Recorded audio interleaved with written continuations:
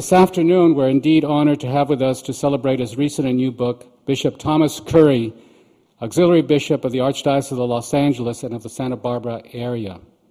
Bishop Curry, a native of Ireland, received his BA in History and Political Philosophy at University College in Dublin. He completed his theological studies at All Hallows College, also in Ireland, and like all good Irishmen, Bishop Curry migrated to the United States, where in 1967 he was ordained to the priesthood for the Archdiocese of Los Angeles. Both a priest and a scholar, he completed his MA in History at Loyola Marymount University in Los Angeles and his PhD in American History with an emphasis in church and state relations from Claremont Graduate School. Before being assigned to Santa Barbara, Father Curry ministered in various Southern California parishes as well as directed several church programs for clergy. We were fortunate when Father Curry was assigned as Auxiliary Bishop of the Santa Barbara area in 1994. In addition to his work in the Archdiocese, Bishop Curry is currently a member of the U.S. Catholic Conference on Communications. His first well-reviewed book, published in 1986, was entitled The First Freedoms, Church and State in America to the Passage of the First Amendment. He's also published in journals such as America, the Journal of Law and Religion, Reviews in American History, and the Ministry of Governance of the Canon Law Society. In 1991, he received the Distinguished Alumnus Award from the Claremont Graduate School. He's just published his new book, which he will discuss with us today and also sign for you after his presentation. It is entitled Farewell to Christendom, The Future of Church and State in America. It's my great privilege to introduce a man whom I admire as a scholar and a friend, Bishop Thomas Curry.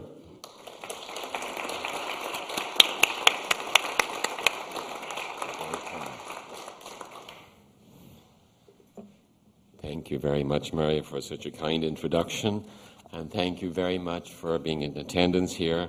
I am honored by your presence. Let me begin with just a little description of how I got here, or at least what prompted me to write this book, which I'm about to discuss with you today. And my journey in that quest began in May 1998, when I was invited to attend a symposium on church-state relations at Loyola Law School in Los Angeles. And involved in the symposium was a very distinguished panel headed by Justice Scalia, and there was a professor of law from Columbia University, a professor of political science from Princeton University, and several other distinguished people there. And my reaction to that symposium was really a confirmation of what I already knew, but this was very tangible evidence of what I knew already, was that the subject of church-state relations is in chaos.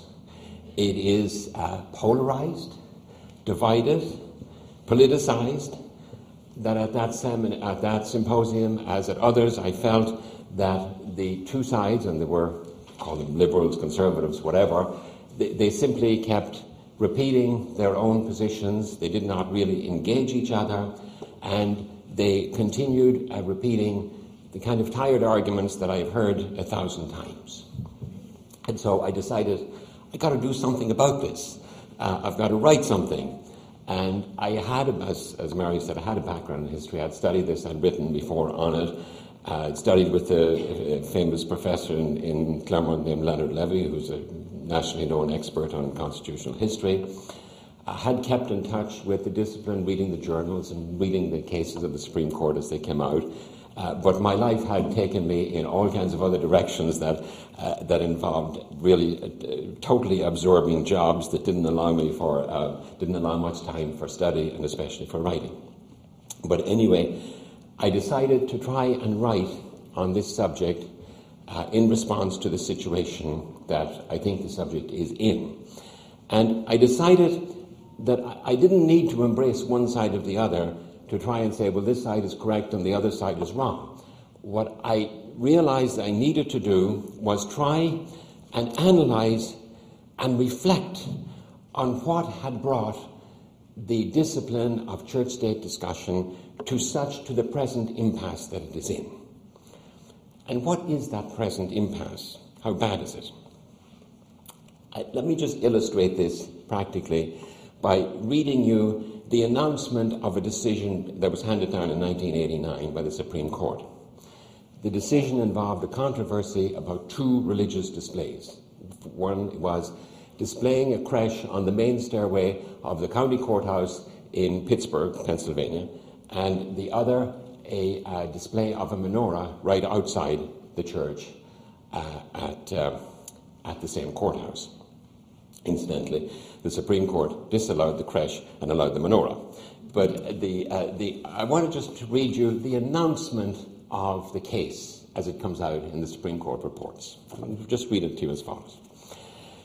Justice Blackmun announced the judgment of the court and delivered the opinion of the court with respect to parts 3A, 4, and 5, in which Justices Brennan, Marshall, Stevens, and O'Connor joined. And then Justice Blackmun also the opinion with respect to parts 1 and 2, in which Justice Stevens and O'Connor joined. An opinion with respect to part 3B, in which Justice Stevens joined.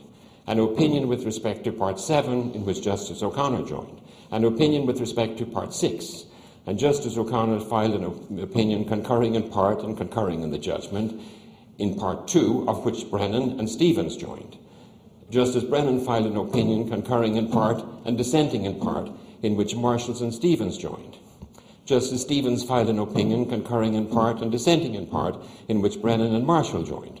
Justice Kennedy filed an opinion concurring in the judgment in part and dissenting in part, in which Chief Justice Rehnquist, White, and Scalia joined. I'm not making this up. So you can imagine trying to sort that out. You would have to spend much of your life going through all 7 parts, figuring who agreed with this part, who agreed with the other part, and they do reach a decision, but the problem is, and I'm not arguing that the problem are the decisions of the court, because I actually agree with very many of the decisions of the court. The problem is that they cannot figure out a reasoning to educate the country to say, this is why we are making our decision. And so it is in this chaos. And so my approach is to focus on the assumptions and images underlying the arguments. It's because I argue that the justices and the parties that are associated with them throughout the country, they differ passionately and vehemently, but they're arguing about conclusions when really the root of the problem is the assumptions that they're proceeding from, that they're not examining at all, and oftentimes they share the same erroneous, wrong assumptions. And assumptions are very important, where we begin from and where we head out. The Scottish humorist Sidney Smith, walking down a street in Edinburgh, saw 2 women standing in their doorways, arguing with each other across the street, and he said, they'll never agree, they're arguing from different premises. Now, that's a kind of an academic joke, but what is important is that it's where we set out from is very important, and the images that we have in our heads, in personal relationships, in church and state, in everything else, the assumptions that we begin with and that we carry in our heads are all important, and that's what the court is not examining. So I will begin with the most prevalent assumption and image used in the discussion of the First Amendment and church-state relations. Everybody, I think, would say that the First Amendment involves the separation of church and state, right? Or some people would say that it creates a wall of separation between church and state. Is that wrong, to say that the First Amendment involves the separation of church and state? My answer to that question is, what does the separation of church and state mean? Can you define it for me? Do you know? What do we mean when we say the separation of church and state? We all assume we know what it means, but do we? Could you sit down and write a paragraph explaining and writing a definition of the separation of church and state? Is there a separation between church and state? Obviously, the government cannot come into a church and involve itself in the affairs of the church and say, this is what you have to do. And we are going to come in and we are going to lobby for this policy in the church and for the church to do that. Obviously, they can't do that. We all know that. That's obvious. But remember, the church has always been involved in politics. There's no prohibition against the church being involved in politics. The churches have been involved in politics, in lobbying the government, in trying to influence political policy making forever. In slavery, war, capital punishment, the economy, tax policies, abortion, you name it. Some church is in there involved in politics, lobbying and trying to influence. So how do we say the church and state are separate? You can set up a school to educate children in which you thoroughly inculcate your own religion as part of the education, and the state will come along and say, yeah, we accept that education as fulfilling public policy. So what do we mean by the separation of church and state? So that my difficulty is not, I'm not arguing with the term, I'm just saying, can we define it? And my difficulty is that when we begin to use something that seems to me to be very difficult to define or impossible to define as an analytical tool to apply it to a subject, well, you got difficulties. So that consequently people tend to carry on discussion on the subject on the basis of assumptions that are never examined. Now, another fundamental assumption, I'll get back to all of these, another fundamental assumption is that the First Amendment creates religious liberty, right? That it is a guarantee for each one of us to be free in our religion, that the government guarantees that freedom, and that the courts implement it and enforce it, right? If so, that was not the original view, and I think that's the way we tend to look at the First Amendment.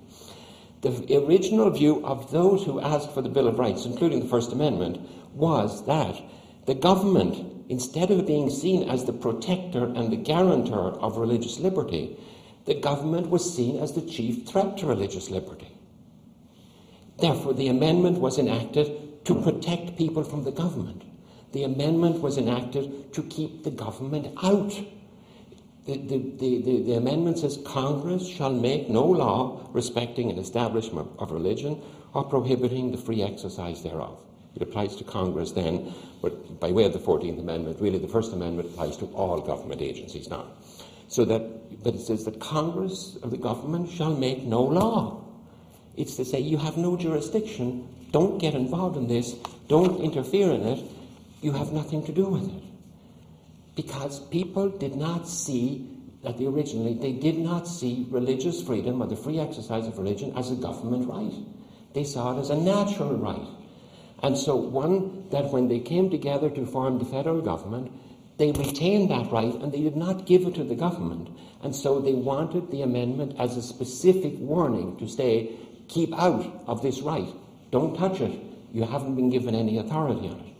Let me say just a word, which you know about, but just to review the formation of the United States government, because it is utterly, well, it is unique. You can't be utterly unique. It's just unique. There's nothing like it really in the world before. Because previous governments had just developed, and they claimed basically all power, and if people wanted to restrict them, they had to fight to gain some rights and to limit the government. Like the English monarch said that they ruled by divine right. They were representatives of God. They reported only to God. And the French monarchs were absolute monarchs. Louis XIV saying, I am the state. I am it. So America began with a completely different idea. It began with the idea of a limited government, one with specified and limited powers, so that what was not written down and was not specified in the Constitution, it wasn't given to the government, it was retained to the people and to the states. So the framers of the Constitution said in Philadelphia, do we need a Bill of Rights? Didn't have much discussion. They said, no, we don't need that. Why? Well, their reasoning was, hey, we're not dealing with those subjects. You don't need a law protecting religion. We're not giving the government any power over it. You don't need it. So they didn't include a Bill of Rights in the original Constitution. Not that they didn't think these rights were important. They did, but they thought they were retained by the people. But then when it came to ratification, they sent it out to the states, and people in several of the states said, no, we must have a Bill of Rights. You've got, these rights are too important to be left as kind of a tacit agreement. You must specify that this new government has no power over these rights. So do you see what they're saying? They're saying, look, we all agree that the government is given no power over religion, but we want you to write that down explicitly so that there will be no mistake about it, and so this government won't be threatening the free exercise of religion that we have. And there was a big argument about that, and Alexander Hamilton and James Madison were adamantly opposed to a Bill of Rights. They didn't want one, for different reasons. But Alexander Hamilton's argument in the Federalist Papers is famous. And he said, here in strictness, the people surrender nothing, and they retain everything, and so they have no need for particular reservations or a Bill of Rights. It's reserved to the people. You don't need it.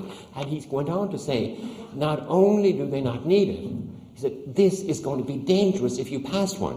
Why? Because he said it's absurd. He says, why declare that things shall not be done when there is no power to do it? You don't have any authority to do it in the first place. Why write a law saying you don't have authority to do it? You don't have authority to do it. And he said it's even dangerous because you start writing these prohibitions, and it is evidence that it would furnish a plausible pretense for claiming that power. So people will turn those words around, and what you want to say is that the government has no right. Eventually people will look at those and they'll work it into it that they do have a right. And that's exactly what happened. Because the court now, the Supreme Court, with the encouragement of scholars and commentators, sees itself as the protector of religious liberty, especially for small, insignificant churches. And so the court has generally seen as the protector of the natural right to religious liberty. But the amendment doesn't see the government that way at all. The amendment sees religious liberty as something to be protected from the government. That because the Constitution sees the definition of free exercise of religion as something that is reserved to citizens. But now the court defines what religious liberty is, and the court controls it. If the court says, we are the defender of the natural right of religious liberty, naturally they define it, and naturally they enforce it. And that's one of the real problems, that instead of the original Constitution was looking this way, and now we're looking at it from this way. And, for instance, the court will say about a law, does this law have a primary effect of assisting religion? But that's a religious question. I've been in religion all my life, and it's hard for me to figure out what is the best way to have a primary effect of assisting religion. But the justices, they take that power onto themselves, and they say, we know whether this will have a primary effect of assisting religion or whether it's not. But what they should be asking, and this is the rule that will stress throughout, is the justices should be asking not, is this religious, but they should be asking, is this secular? Because they're confined to what is secular. They are confined to a strictly limited role. And instead of involving themselves in churches and how it's going to affect the church, they should say, is this within the power of the state to enact and to legislate? And if it is, it's constitutional. If it isn't, then it shouldn't be added. So that's my argument, is that really the focus of the court's argument should be on what is secular. And I'm going to argue, and I'm going to say that this is a way of approaching the whole question of church and state, is that the way to approach a law and evaluate them in terms of the First Amendment is to ask, will this law involve a government agency in the exercise of authority or jurisdiction in religious matters? Will it, for instance, involve it in deciding questions of belief or doctrine? Will it involve the government in deciding questions of discipline? Will it involve the government in deciding who's a member of a church and who's not a member of a church? Will it involve a government agency in deciding matters of devotion? That comes in prayers. If you have the government is sponsoring prayer in a public school, you cannot have any prayer you want. A person in a public school or a public graduation, they can't get up and pray that all Catholics will be converted to the true religion, for instance. You can't do that. But who says you can't do it? The government says you can't do it. So you're involving the government in a matter of jurisdiction in religious devotion. You're saying you can say this prayer, but you can't say that prayer. That's what the First Amendment was enacted in order to prohibit, to keep the government out of deciding that this prayer is acceptable and this prayer is not acceptable. Now, I want to use the experience of the past few months since the terrorist attacks on the country in order to illustrate what I mean.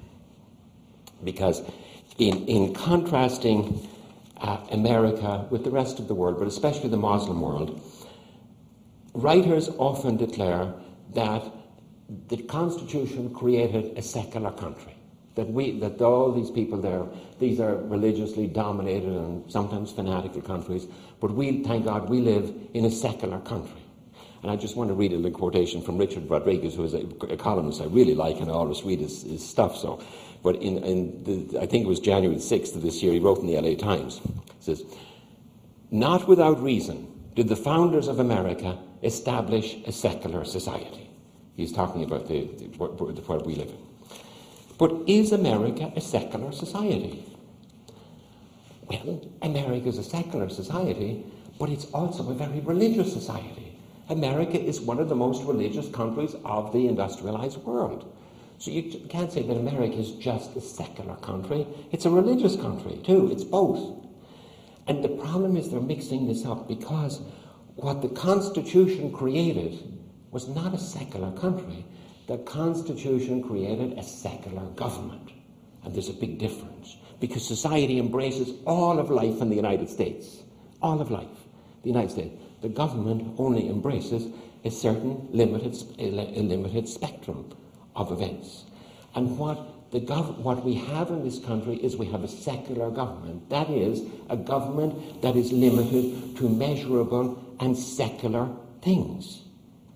Not to belief, it's out of belief, it's out of religion, it's out of all these things. It's limited to what's secular, to what can be evaluated, to what can be measured.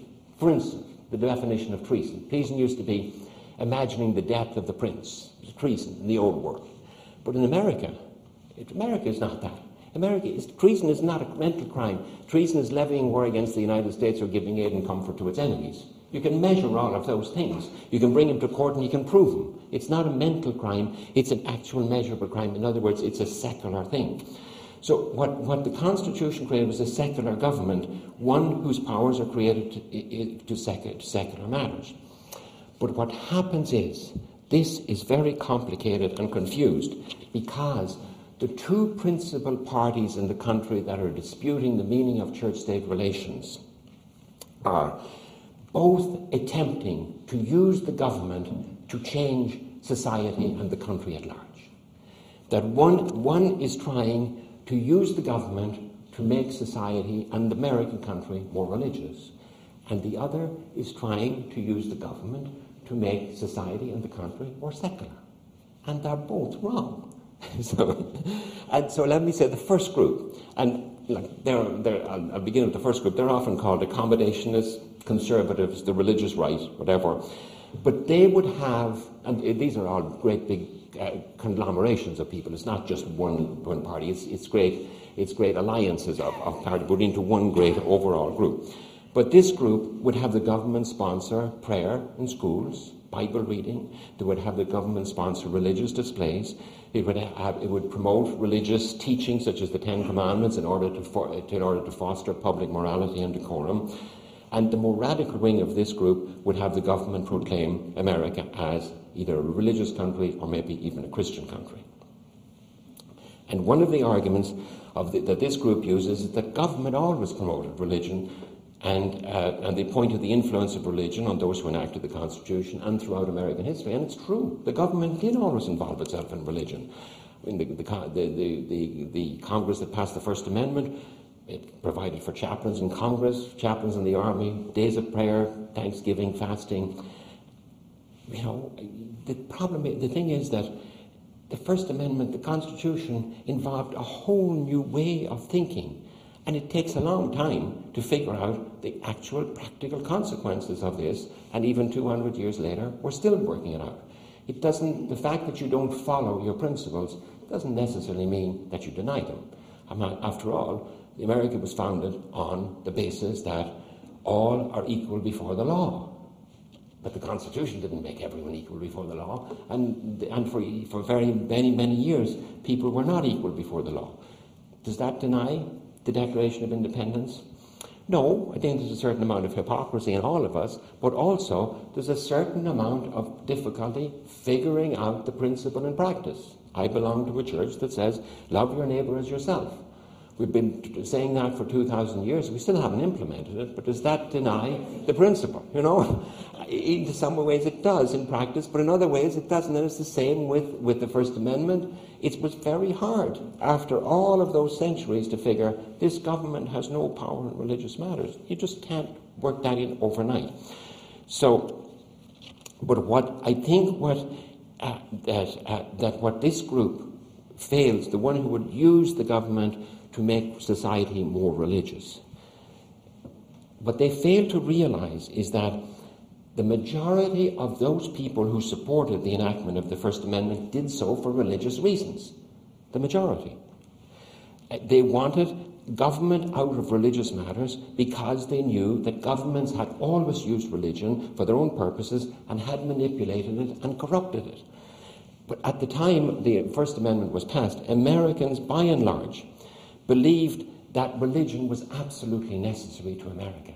They absolutely believed that. And they believed that without a vibrant religion in America, the experiment in the American Republic could never survive because they believed that for a republic to survive, you needed a virtuous people, and you could not have a virtuous people who were not religious. But they believed also that the only way you could create a religious people was by free religion, by the power of the Spirit, by conviction, by conversion, by what was in people's minds and in their hearts. And if they were truly converted, then they would bring that virtue to government, instead of saying the government is going to make them virtuous by promoting religion. That's the mistake that people make, is that the government can make us religious. The people who created the First Amendment said, no, the government can't make you religious, only God can make you religious. But if God makes you religious, you will have a vibrant society and you will have a very good government. So that to say that government should not sponsor religion, that's not to be anti-religious. It was at the time the First Amendment was enacted, it was those who were most deeply religious, the most fervently evangelical people, were for the First Amendment, because they saw that it preserved the purity of religion, and they were right. America has continued to be a very religious country when the rest of the developed world has generally not. Now, the opposing party. The opposing party is usually called separationists, liberals. The ACLU would be very much associated with this.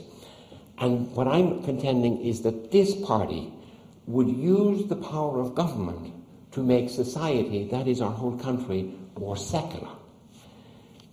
Now, this group would rightly object to all the government-sponsored practices that I've listed, public prayer in schools, government-sponsored public displays, etc.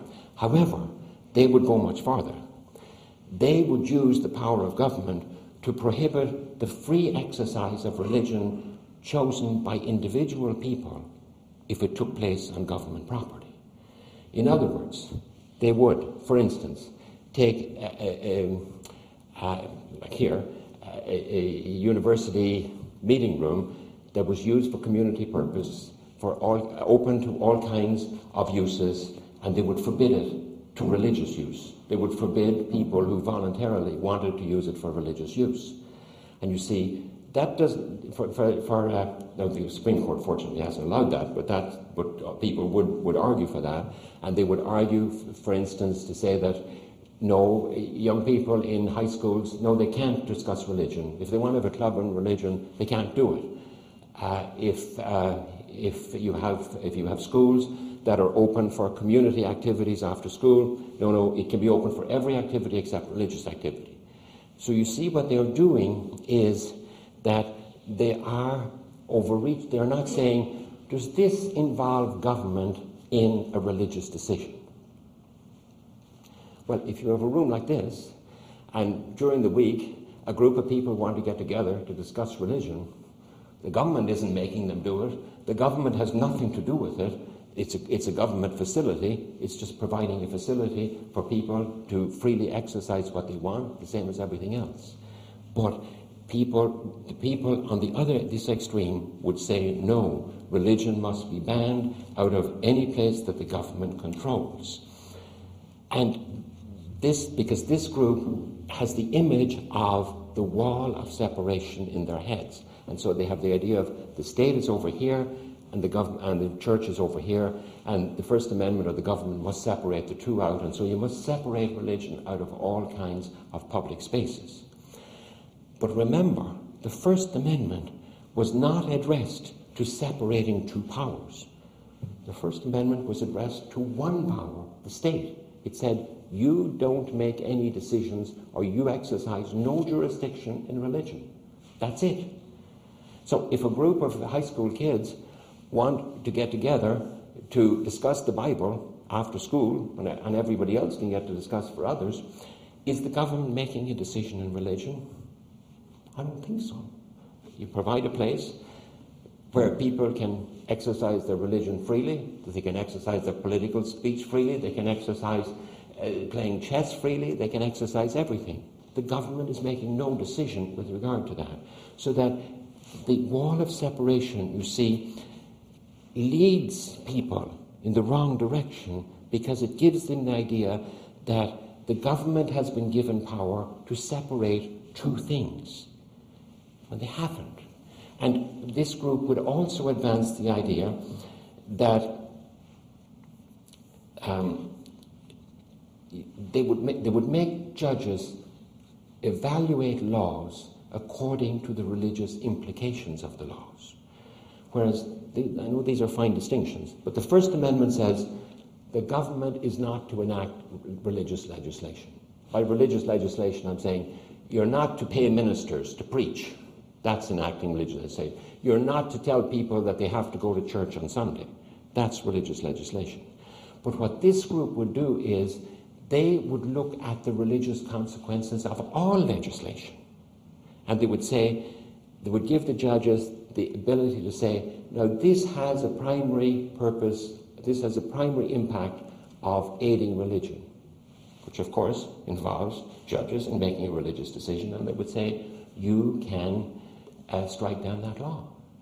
But since every law in the country has some impact on religion, every law in the country has an impact on religion, this would give judges the power to evaluate all laws according to a religious standard.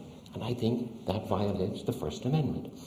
And so it's important to examine the image of the wall of separation between church and state. Because what's the image? Think of a wall of separation in ordinary things. Two people have a piece of property, they decide to divide it between themselves. They decide on the dividing line and they say, we'll build a wall or a fence. They both agree on it. If they fight about it later, they go to an independent arbiter, the courts, and they have a third party look at it. But that's not the wall of separation of church and state. The wall of separation is none of this, however. According to those who support that image, the wall of separation between church and state was created by the state, the First Amendment, the government. And the government and the courts decide where this symbolic wall is going to go. This court decides it goes here, this court decides it goes here. And if the church doesn't like where the wall goes, well, they say, well, come to our courts and we'll give you a hearing. The wall of separation leads people to give enormous power in religious matter to government. And so it leads them away completely in the opposite direction than where the First Amendment said they should be. Let me say just a word about the title, about Christendom. Farewell to Christendom. Christendom is what? thumbnail sketch. For the first 300 years, Christianity existed. It had no recognition by the Roman Empire. It was persecuted sporadically, and sometimes, a couple of times, it was persecuted generally throughout the empire. About the year 300, Constantine became emperor. He embraced Christianity. He wasn't baptized on his deathbed, but he embraced Christianity and he made it legal. The relationship between government and Christianity, Catholicism actually, continued to increase over the years. And increasing cooperation, and Christianity, Catholicism became the official religion. You had to really be Catholic. And the question then arose was, well, how do we divide the authority? Who has the final say? And the church, at times, the Pope said, well, if the king or the emperor is violating the essential laws of God, he is a menace to society, and we have the power to depose him. We have the final say. Obviously, the kings and emperors didn't agree with that. And so they came back and said, look at these popes and these bishops, they are all part of they're not only ecclesiastical officials, they're civil officials, and we should have the right to appoint them. Same thing is happening right now with the Archbishop of Canterbury in England, but that we have the right to appoint them. Of course, the church didn't like that.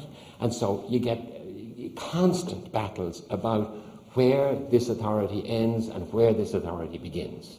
Where is the dividing line between the church and the state?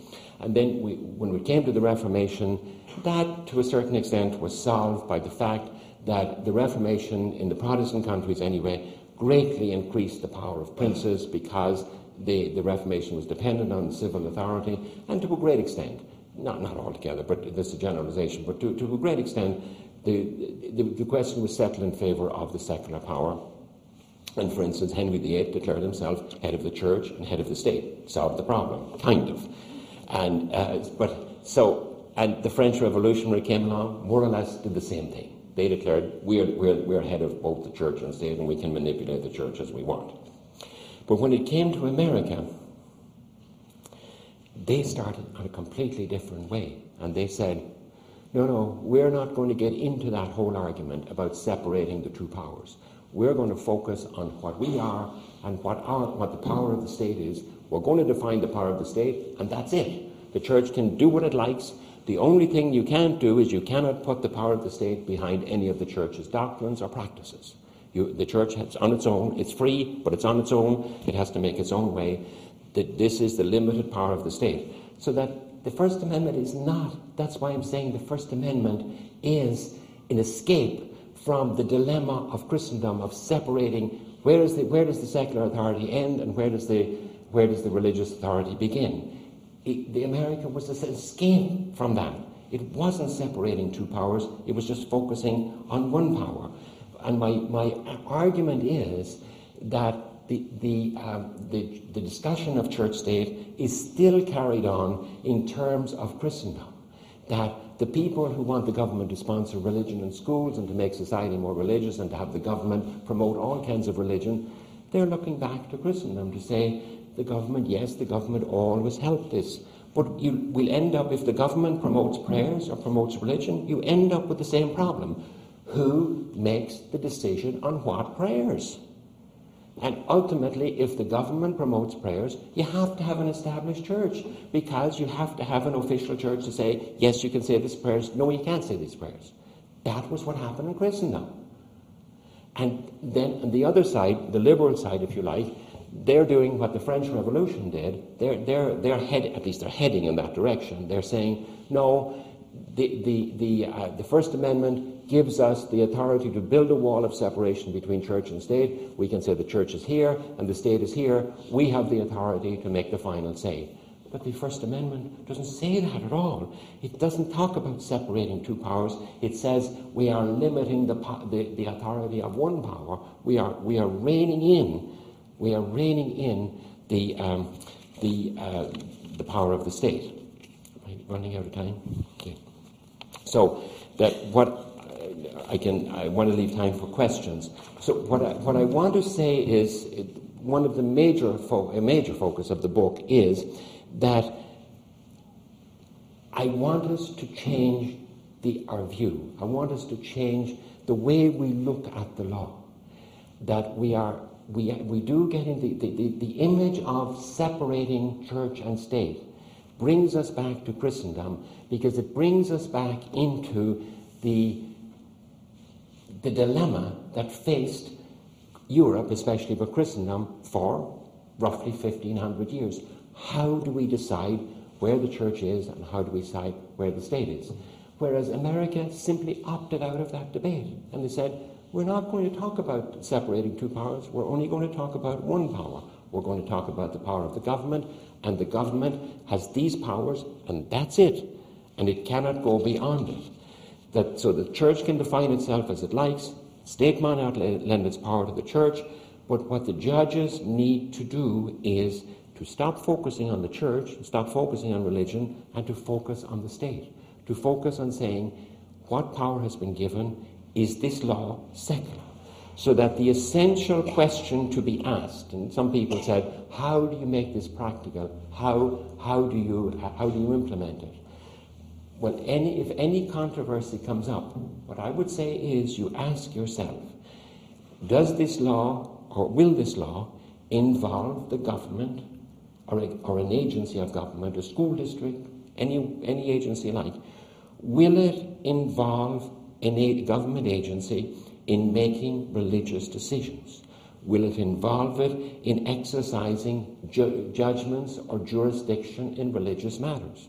If it does, the law is unconstitutional. The government has no power to do that.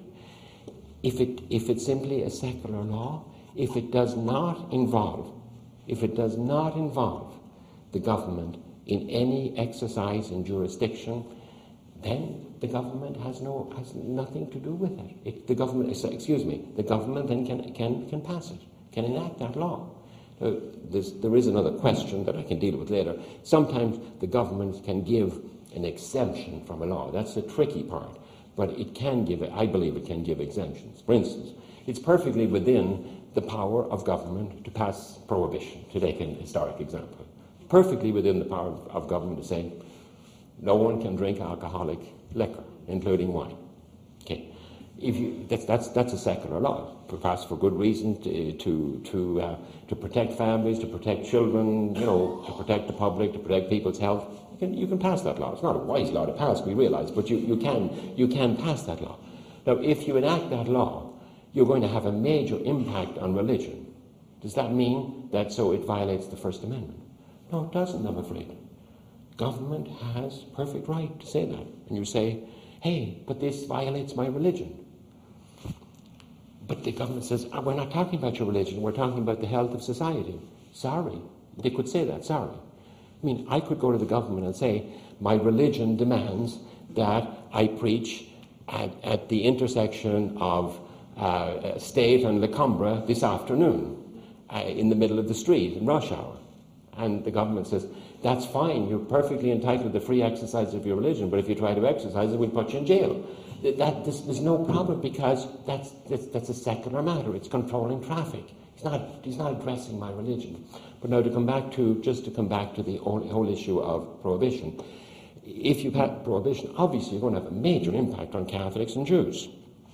So should the government give an exemption from there? Yeah, I think it would. It's a good government, it's a good model of government to give an exemption in those cases. There's plenty of reasons.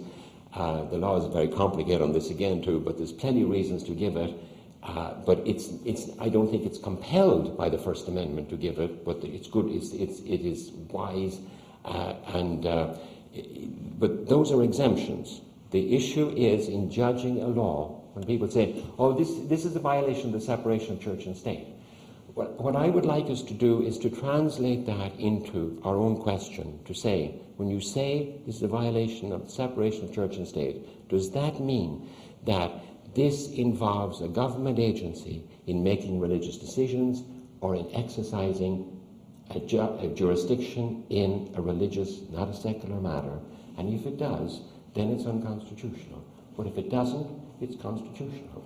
That would be the practical result that I would leave you with, and hope that's helpful, and I would be happy to answer questions having gone on over time, I think.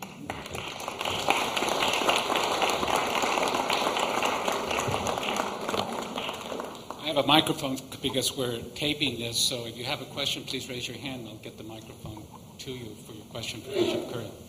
Oh, you want to do it?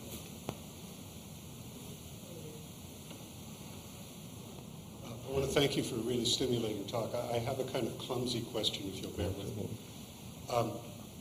I think it has two parts, but the ultimate question is a question of what difference does it make, because I think at the end come down to the same thing. But if I had to define separation of church and state before your talk, I would have said, as a historian looking at some of the things you touched on, that it simply means there's going to be no official state-sponsored religion, because that's what the framers of the Constitution experience was, and that's what they were concerned with. In other words, a state-sponsored religion says, this is the religion of this state, it's the only one you can practice. So that's the way I would have defined it. It seems following from that, if you'll forgive me the phrase, the devil is in the details, when it actually comes to enforcing that, for instance, we could say this is a public group. Any public group has access to it. If you want to give a religious talk or have a Bible meeting in this room, that's fine.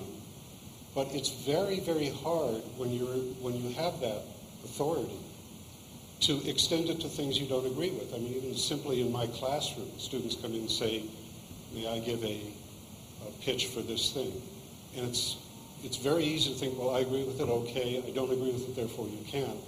So, yes, you can do this in this room, your Bible study, but no, you can't have a gay and lesbian group in this room, or no, you can't have a devil worship group in this room. And when you have that kind of problem, if we don't let the courts adjudicate it, who is going to adjudicate it? I mean, I'm not sure what the question is I'm asking. What practically is the difference? It's a two-part question. The devil is in the details, because actually at the time the First Amendment was passed, there was no situation as you describe it. There was no colony. There was no state that said, this is the official religion, you have to practice it. That actually for 100 years before the Constitution was passed, that was not the case. So there was no exclusive tyrannical establishment of religion at the time the First Amendment was passed. Their experience was quite different. So we'd have to go back and examine the history there, and my book does, by the way. The second is that actually what the court says, and I agree with this, that if you have a public forum, all comers, I mean in terms of ideas, and you can't have a public forum where you abuse children or you perform actions that are illegal, but in terms of the exchange of opinions, ideas, the court says if you have a public forum, all comers basically are entitled to come.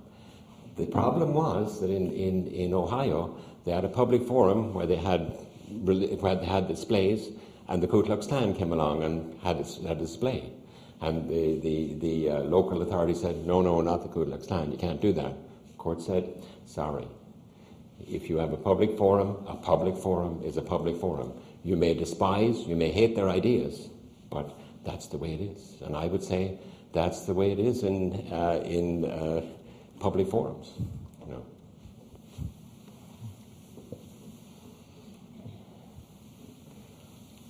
Correct me if I'm wrong, but I have the impression that Catholics don't really hold to the view of biblical literalism in the sense that Christian fundamentalists might. But it seems to me we've had an exercise in literalism this afternoon over the word separation. Just because the word doesn't appear in the First Amendment doesn't mean that was not what was intended. And on that point, we have the word of the people who wrote that and who argued about it, who discussed it for years, year in and year out, in their correspondence and so on. You know I'm referring to Jefferson, Madison, and others. Of course, Madison, my problem with separation, I'm not talking about, we're not biblical literalists. But my question is, when we talk about the separation of church and state, it's fine. Just would someone define it? People can't define it. It's and especially the wall of separation, when we translate the question of jurisdiction into a metaphor, then we have a problem. And that is one of the problems that is underlying the present chaos in church-state relations. The wall of separation comes, of course, from a letter from Jefferson to the Danbury Baptists, which came as part of a letter that I would say was a throwaway. It was a throwaway metaphor. It's become enshrined in the discussion of church and state, and I think has misled the whole question. The term separation occurred in 1860 in a court decision without any reference to walls. The wall is a metaphor, but separation is the principle. Yes, and what I'm holding is that the First Amendment was not passed to separate two powers. It was passed in order to define the power of the state, or to limit the power of the state. Not to say that this is the when we use the term separation of church and state, we immediately, the image leads us to the idea of separating two powers, and that the government is deciding this is the role of the church and this is the role of the state. I think that's where I'm holding that the image leads us to. But that was not the original intent of the First Amendment. That's what I'm holding.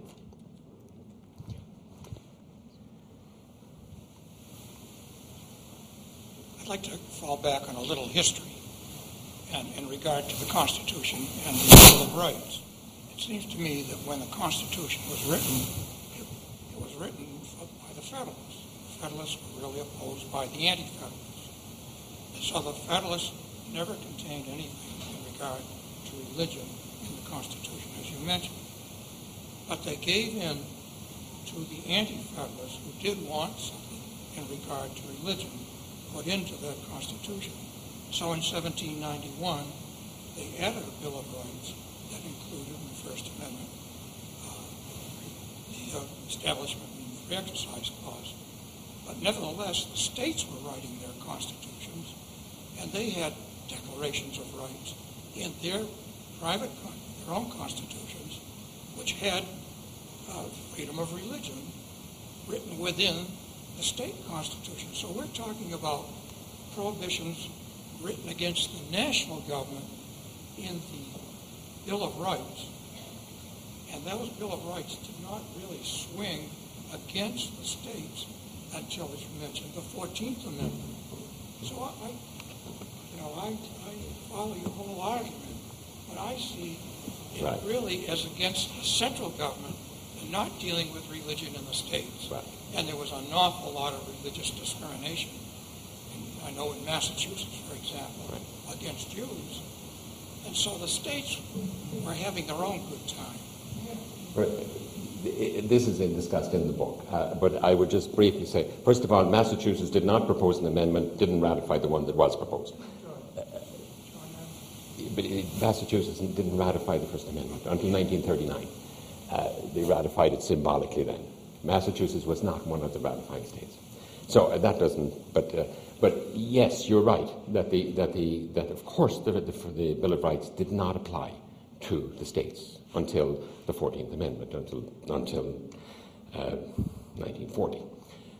However, there is an argument that the First Amendment was enacted in order to protect some of the establishments within the states. The problem with that argument is that there were no establishments within the states. The historians have invented them. We have invented an idea that there were establishments and projected them into the past. No state proclaimed an establishment of religion then. But the reason why the states wanted the First Amendment was, and it came from the people who were the backers of religious liberty in the states, they were afraid that this new government would impinge upon the liberty that they had already achieved in their own states. So granted that it didn't apply to the states then, but it is perfectly compatible with the original idea that it should apply to the states now, because they wanted that liberty. They had it in the states. They wanted to make sure the federal government would not interfere with that liberty. So they took away the power from the federal government. You referred early in your talk to the right of governments to intervene in activity if they have a secular reason for doing so. As you know, that has become the phrase compelling interest Right. as a justification for curtailing religious practices in some fashion. But as you also no doubt know, in the Smith decision in 1990, Justice Scalia said that there was no need to identify a compelling interest that Oregon had in. Right. So Right. what's your thought on that? That Justice Scalia messed up the rights and liberties of the people of the United States. But apart from that, what I would make, what I think the court needs to do, which it doesn't do clearly enough, is make a distinction. There is a distinction between laws that are constitutional or unconstitutional, and that apply to everybody. So if the court says this law violates the First Amendment, it violates it for everybody. If it's constitutional for everybody. But having said that, then, as in the case of prohibition, as in the case of using peyote for Native Americans, people will come and say, well, this law, yeah, this is what it's passed for, but it's having an enormous impact on us. A law was passed in order to prohibit the use of drugs, but it's wiping out our religion. So can we have an exception? And until that time, the court said, yeah, if it's reasonable, and if there is no compelling reason why the government shouldn't implement this. I mean, if it's not going to have a major impact on the whole country, if it's not going to cause chaos in enforcing, say, the drug laws, then you can give people, because of the importance of religious liberty, you can give people an exemption. And I think that's right. Now, it's not saying that the law against drugs is unconstitutional, because it is constitutional. It's just saying for this reason, because of historic reasons of why the country said people's religious liberty is very important, we are not going to enforce the law against these people for this reason, because we have no reason to believe that they're fraudulent, and it's not going to cause, it's no skin off anybody's teeth, if you want to say it that way. But Justice Scalia came along and said, basically, if it's a valid law, no exceptions, except for extraordinarily difficult reasons that are in there. So, and most people would agree that was a bad decision, that it will be overturned eventually, and it should be overturned. So that's where I would come.